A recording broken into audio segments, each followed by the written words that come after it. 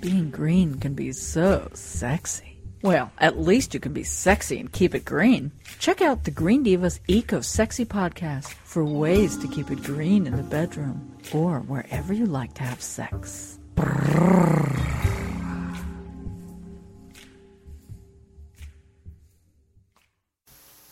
Well, we haven't done an eco-sexy segment in a while, so I'm really happy to be speaking with Jennifer Reed.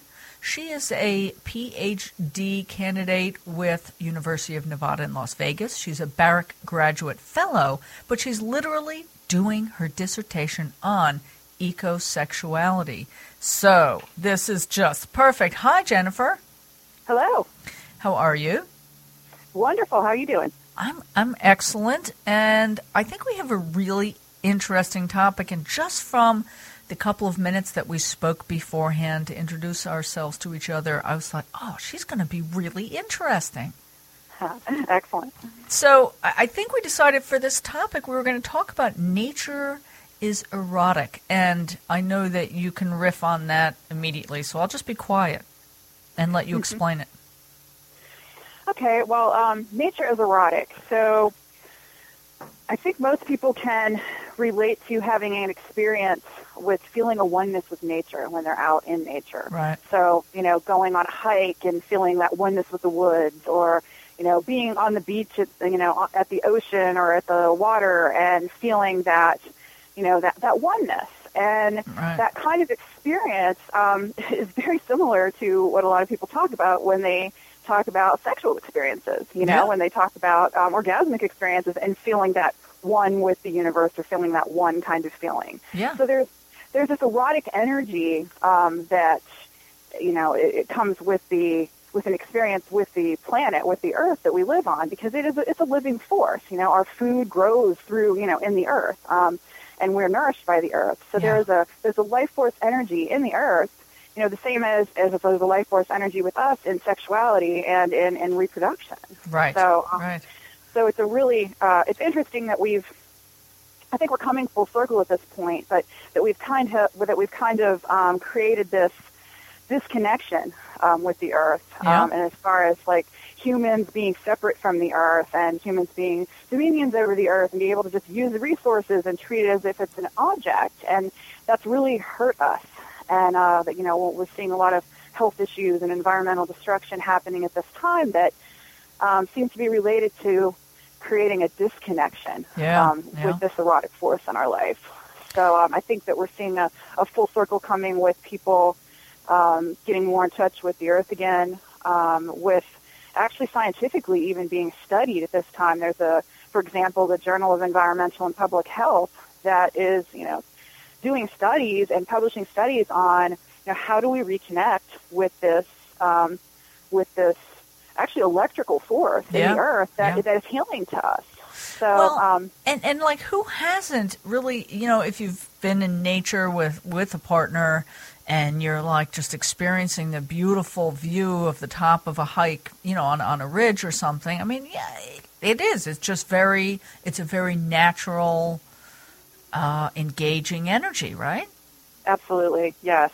I mean, some people wouldn't say, and the sexual thing sometimes makes people feel a little uncomfortable. So, I mean, when I'm talking about sexuality, I'm talking about an expanded notion of sexuality. Yeah. And I heard your segment with the green dude, and, he was talking about sensuality. And it's very much, we're talking about sensuality. Because I think that a part of the issue is, our culture, particularly Western culture, has had this very narrow view of sexuality. Yeah, you think?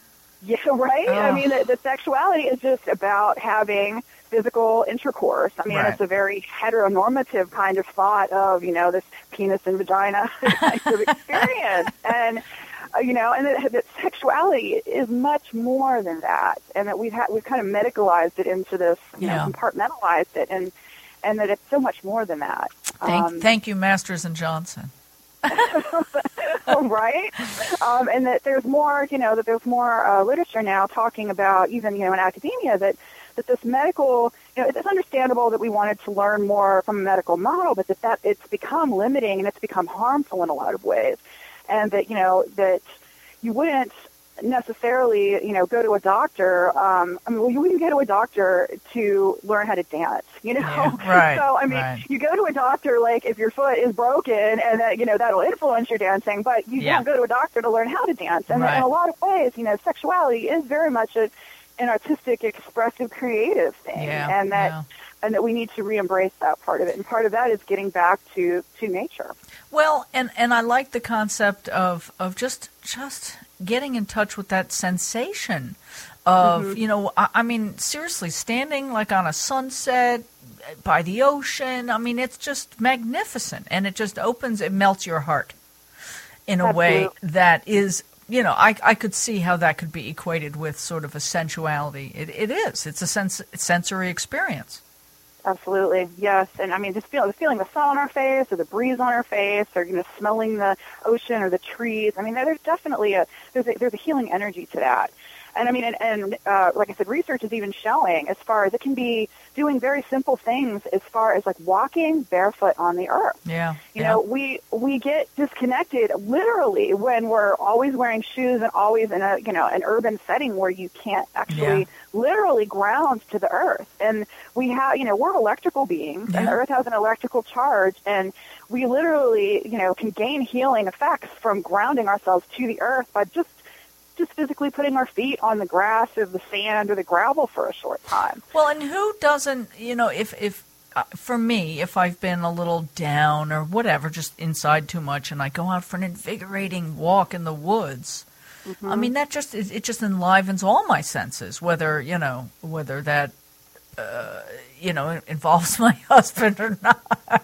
Right. It just makes the experience of interacting with everybody a little bit different, Yes, absolutely. It's been shown to, like you mentioned, going on a hike has been shown to improve concentration and spark creativity. Like, they've had people take tests before they've gone out in the woods, and then after, or have like a control group that didn't go on the hike and then one that did, and compare results. And it has shown that there's definitely an improved concentration and more creativity that is sparked once somebody has been out in nature for a while. Well, I like the thought patterns going on here, and I appreciate it. So let's talk more, because we'll close out this segment, and I know that you're going to come back and talk to us about some of the more aspects of what you're studying and what you're learning, and I think it's great. Wonderful. Absolutely. I look forward to it. Thank you, Jennifer. Turned on yet? Well, go to thegreendivas.com. That's THE, greendivas.com, to learn more about this Green Divas Eco-Sexy podcast and find other low-stress ways to live a deeper shade of green.